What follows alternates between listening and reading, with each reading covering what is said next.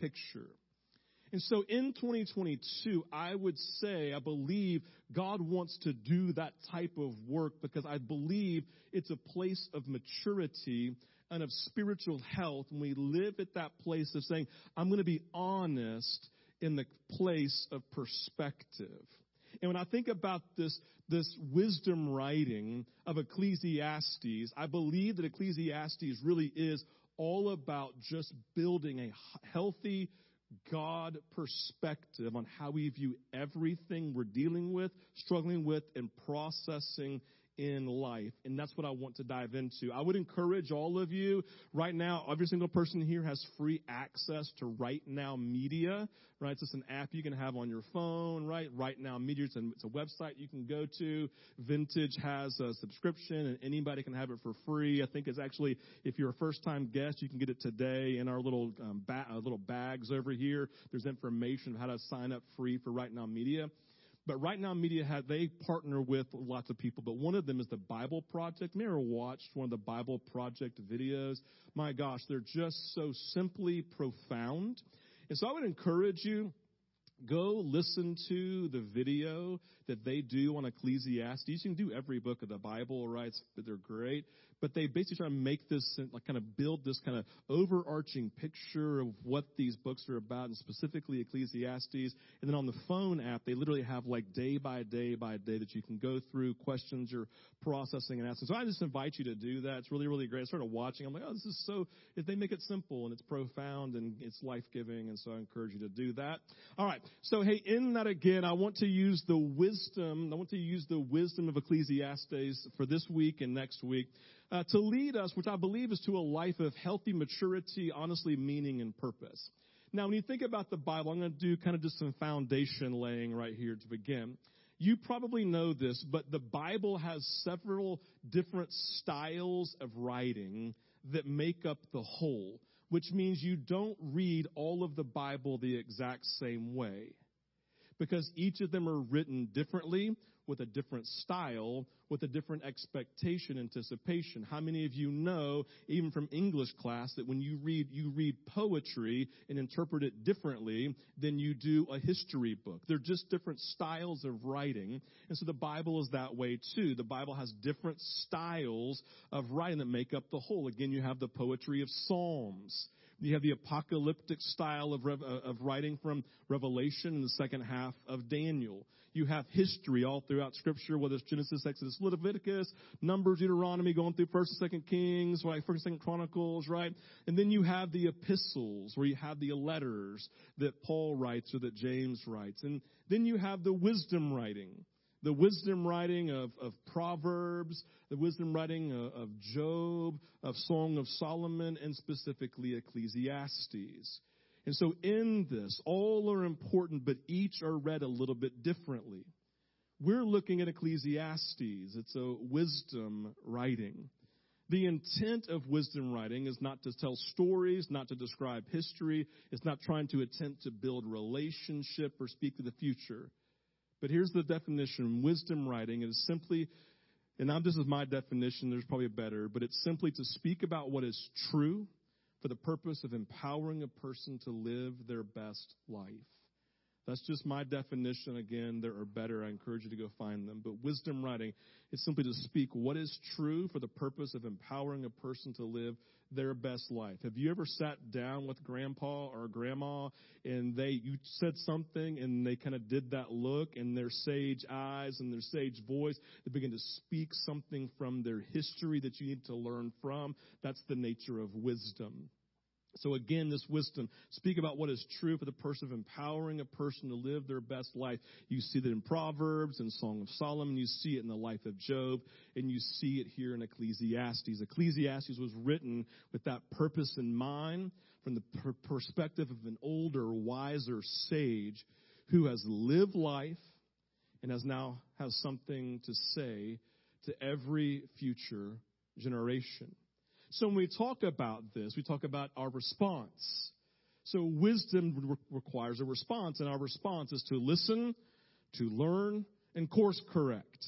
That's the idea. Just very simply, when you read through wisdom, I don't care if it's in the scripture or any other type of writing, when you're reading wisdom writing, the idea is to read it for the intent to learn, to listen, and to learn and course correct. I think we all know that when we're listening to people who know better than us, who have been there, who've experienced that, who've walked a mile, right?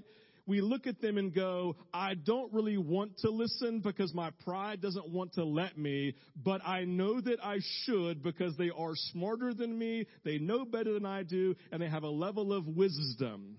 That's why I love having the gray, praise God, because this makes you know I'm super wise and smart, right? Because somehow we attach gray, even in the Proverbs.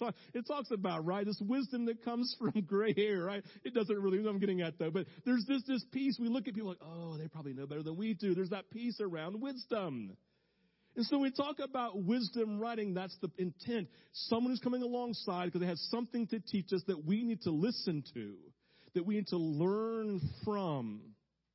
It's like when Jesus, multiple times in the New Testament, says, he who has ears to hear, let them hear what I'm about to say. Because he was about to speak something that was true, something that was wise. If they would just stop, they would open up their ears with intentionality and listen. They would then be able to learn, and in their life, they would be able to course correct. How many of you, and you understand this idea, how many of you ever thought about, if we're honest, how much wiser you are today than when you were whatever age you think about? Like, I think for me, I honestly start thinking about age 13 moving forward. 13 to like all the way through college. And I sit there and the older I get, the more I think to myself, man, if I could just go back to that 14-year-old. If I could just go back, and if I could just speak into him identity. If I could just speak into him the lie of popularity. If I could just speak into him how good looking he really is, right? So no, whatever it may be, right? There's those pieces that you wish that you could just go back. And the reality is, it doesn't matter how old you are, right? Even if you're like 18, if I can just go back to my 14-year-old self and just speak. Why? Because you understand intuitively how wisdom works.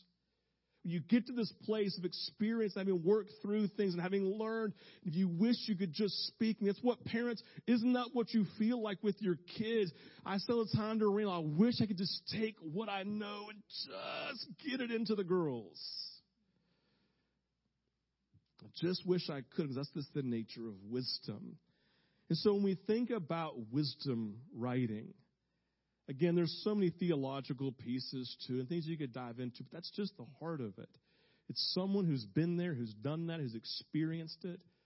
He says, seen everything under the sun. And in that, there's a level of perspective that you've created, isn't it?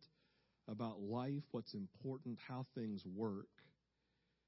And the great thing about wisdom, that it's supposed to be shared. And so in this, that's what Ecclesiastes is doing. So I'm sitting on that point because I invite you to listen. Like, this is, again, here's the deal. It's not about me. I'm asking you to listen to God's Spirit. Like, I'm going to go, wah, wah, wah, wah, wah, wah, and then something will come out of my mouth that is actually from Jesus. All right? And I hope that you're listening so you can learn from Jesus in that moment. And then, quote, unquote, course correct. You know what I mean when I say it like that. It's just all of a sudden set my eyes right here, and we know that course correct really is onto the person of Jesus. All right, so with that, let's pray. Father, we thank you for this morning. We thank you for your wisdom. We ask this morning, God, and next week as we dive into these pieces, we just say, God, would you rise up with your voice? I pray to help me to get out of the way, and I pray, God, that you would come and speak through me, all for the glory of Jesus. We pray. Amen. All right. So as we said last week, again, kind of laying out some foundational pieces. And again, there's so much more you could read into this. But this is important about Ecclesiastes for you to know. There are two primary contributors in Ecclesiastes. You have the author, and then you have the teacher. The author, and then the teacher. Teacher is known as ulet in the Hebrew. But the author is the one who is actually writing and compiling everything in Ecclesiastes. And the teacher is the person whose story he's using to make his point, right? So you have the author, the person who's like, and he says in verses 1 and 2, meaningless, meaningless. This is what you need to learn. Meaningless, meaningless. We'll look at this in a second, right? And then he says, now here's the voice of the teacher. And then all the way at the end of chapter 12, verse 8 to the very end, you hear the author again. This is a very normal style of writing. And to be honest with you, you use this style of teaching all the time with your kids and with your friends and your family. Let me give you just a really, really terrible example. You ready? So with my kids, they're over here, Anna, Catherine, and Sarah, looking super cute today, by the way, guys. Good job. So you got the girls, and I'm their dad, right? And so I'm the author of the story in this moment. And I look at them as the author, right? And say, hey, you should never text and drive, right? I'm the author. Let me tell you the story of this girl who I heard about. She's the teacher. Her story is the teacher. She was driving down the road. She looked down at her phone to text. Just as she was coming around a blind corner, she went off the side of the road, over the edge. Her car landed at the bottom, and she died. You should not text and drive, right? You see how I'm the author, I'm using this person's horrible story to be the teacher, and then I come back at the end to be the author. All I'm getting at is that's how Ecclesiastes is broken down. You have this unknown wisdom writer who is probably looking at the life of Solomon and saying, hey, this is true. I'm going to use Solomon as the example and the teacher in our story. And I'm going to come back at the very end and remind you again from what you've just heard from the teacher, what is true and what is wise. So that's the model that you have here. You have the author, you have the teacher, and then you have the author again on the back end. That's what's happening here. So the great wisdom of Ecclesiastes, this is what the author's primary point is. He says it over 32 times throughout the message, the wisdom writing of Solomon. He says this, Ecclesiastes 1, verse 2. He says it again in chapter 12, verses 8 through 15. But he comes and says this, meaningless, meaningless, says the teacher. Utterly meaningless. Everything is meaningless. And that is wisdom. That is wisdom. Now, the interesting thing here, the Hebrew word here, kind of written down, interpreted as meaningless, is the word hebel, H-E-B-E-L, or H-E-V-E-L. The Hebrew word hebel. And it literally means vapor or smoke. It is meant to make the point that everything in life we give ourselves to, that we focus on, the things that we worry about like a vapor, they're meaningless, they're temporary, or they're fleeting. It's the idea of like smoke. I look at smoke, and smoke, it seems solid, it seems complete, it seems whole, but you go to grab it like a vapor and you put your hand and it just goes straight through it. That's the idea of hebel, meaningless, temporary, is fleeting. And this whole point saying everything is like that, good and bad things. Worry it's fleeting. But here's the other thing about it. It's interesting. So are good things. You remember the best vacation you ever took in your life that was good? Remember, for those of you who are married, your honeymoon? Can I just talk about that, right? Amazing time. And it's temporary, fleeting. It's no longer there. All you have is the memory of it. So what he's getting at is a wisdom writing, saying everything in life, things that are good, things that are bad, things that are stressful, things that are pleasurable, all of these things, they're just meaningless because they don't have eternal value. They don't last forever. They are temporary, like a vapor and like a smoke. And so this is the beginning point of perspective in life.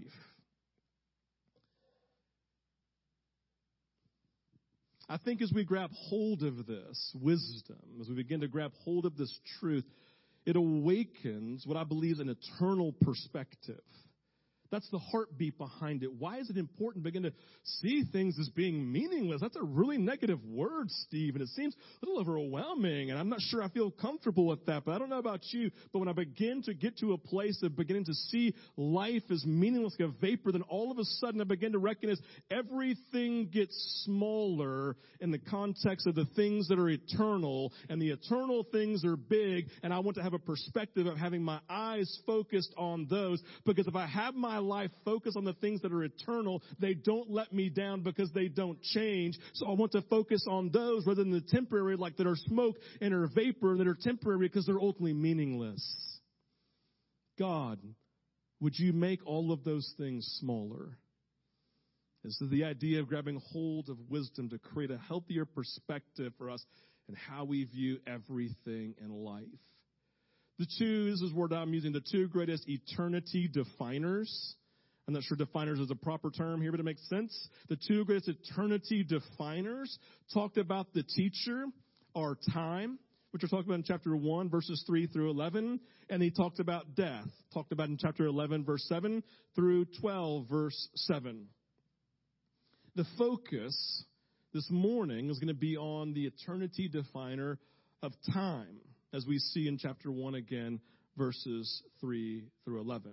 I'm not going to read all of those verses because they all kind of they're just different descriptions of the same thing. So I'm just going to pull some select verses out, verses 4 and 6, and then verses 10 and 11. Kind of gets the heartbeat of everything. You can read the entire thing, but it says this: generations come and generations go. Generations talking about people, right? Talking about people, talking about passions, talking about their giftings, or talking about their accomplishments, all the things we mark as success. They talked about all their wealth, right? All that kind of stuff, right? Generations, they just come and go. But the earth remains forever. He's talking about the earth in the context of the eternal nature of it. It's not truly eternal, right, in the sense that it had a beginning place, had a beginning point, right? But the idea of like how we view it, like generations come and go, but the earth just still remains. And he comes in and talks about, again, about something that just never changes. He says the sun rises and the sun sets, and it hurries back to where it rises every day, right? It's eternal pieces. The wind blows to the south and it turns to the north. Round and round it goes, ever returning on its course. These things that are eternal in nature, these things that never change, things that are secure. He comes in verse 10 and says, is there anything of which one can say, look, this is something new? It was already here long ago. It was here before our time. No one remembers the former generations. And even those yet to come will not be remembered by those who follow them. Have you ever had one of those moments when looking at something majestic in creation where you then realize how small you actually are, or maybe even how small your perceived struggles are in comparison to the full scope of life? That moment you're like, oh, golly, I really am small. That's the heart of the teacher. People, he's saying, people come and go, but the earth is constant. The wind always blows, but your life is a vapor. The sun rises and falls every day. In time, you will not rise again in the morning because you have an end. Time teaches us that our lives are temporary. Y'all know this past fall, Randall and I had a gift of going over to Switzerland. I told you the stories about sitting there and looking at mountains, right? Never forget this one day, one little town of Murin, and we hiked all the way down to Gimmelwald. It was like a 45-mile hike. I'm just kidding. It was a mile and a half downhill. But anyway, so all that to say, we walked downhill, we hiked, we get there, and it's this beautiful town stuck in time. They literally cannot do anything to, in a sense of like, get it where they can use it for tourism because it's like in a snow slide or avalanche place. And so everything that's happening in Gimmelwald is the same as it was hundreds of years ago. It's so cool to watch these families, right? So we walk through, we're like, oh my gosh, this is crazy. We get to the little hostel/restaurant. We go to the second level and I think we're eating lunch, and we're sitting there and I'm looking out over it in this moment. I see right here, there's an Alp right here, snow-capped right here. There are literally some sort of bird. I don't know what they were. They were like base jumpers whose parachutes were open, right? And I'm sitting here looking as I look across the way, it's all these mountains. It was one of those days, guys. One of those days where it's like 70 degrees, zero humidity, perfect blue sky, right? Brandon and I are getting along. So it was a perfect day, right? It was so good. We got along the entire trip. It's a joke, right? Make sure you're paying attention. So anyway, we're having this beautiful moment. And this is no lie. I'm sitting here looking in this Alp. I'm like, it's so big. And all of a sudden, I thought about this. I wonder how many people have sat almost in this exact same seat from generations past and have looked at this same mountain. And I have no idea who they are, what their names are. I don't know anything they accomplished or failed at in life. I wonder how many people coming after me will literally sit now in this same chair, and they will not know anything about me. They will not know my name. They will not know any of my accomplishments. They will not know any of my relationships or the influence that I ever had. And in the moment, I looked at the mountain that made me do this, and I felt small. And it was a gift.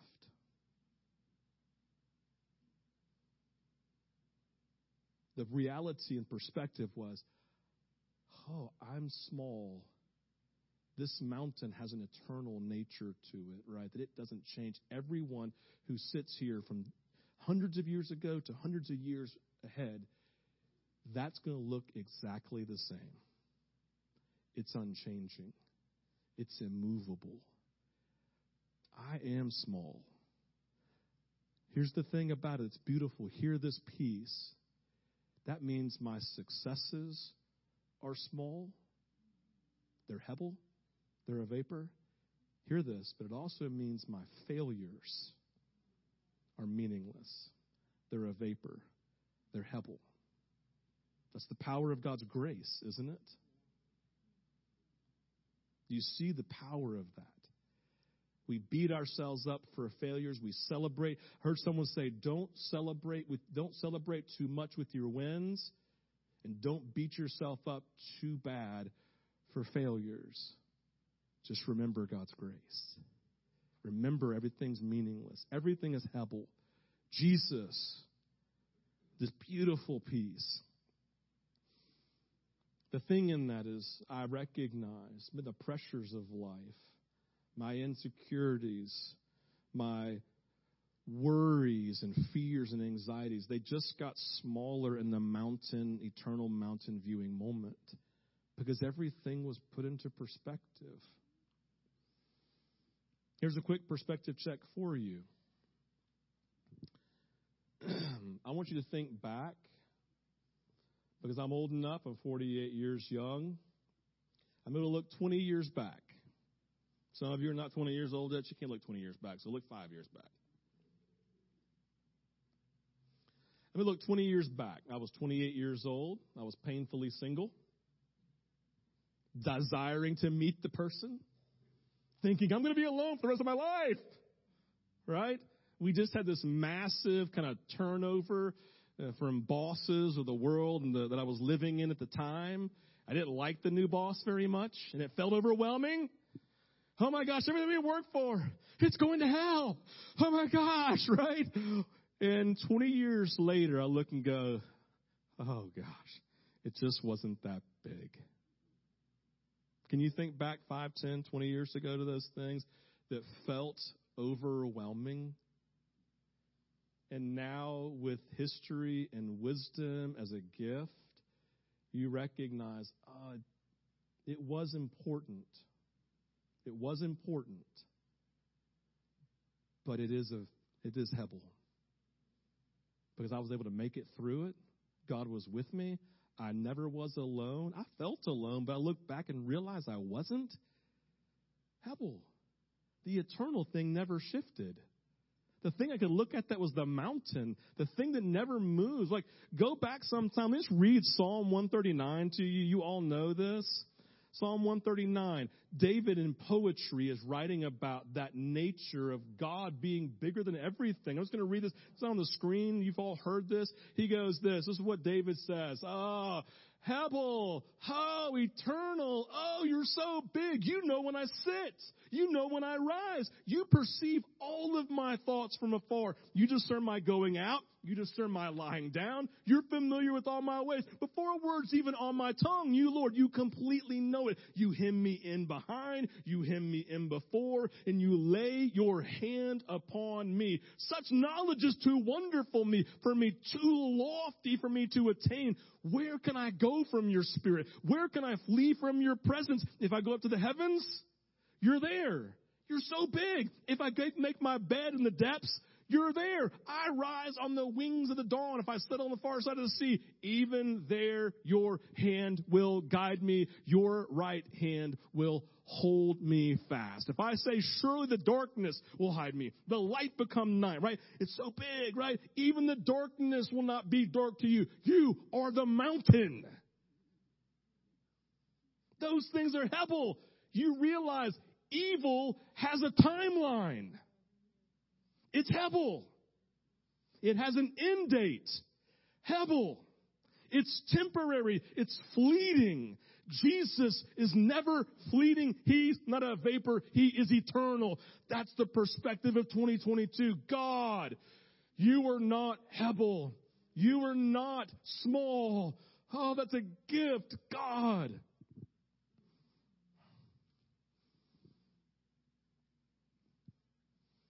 The teacher's opening goal here is just to help us take ourselves a little less seriously.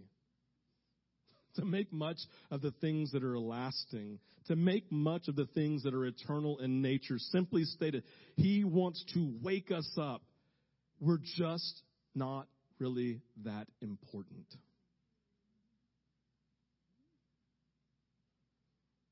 That's the nature of pride. We make ourselves big and God small. The nature of humility is I put myself in right perspective of my smallness compared to God's greatness, and anything of value in me is because of him. Remember John said, I must decrease and you must increase. He meant that holistically in his life.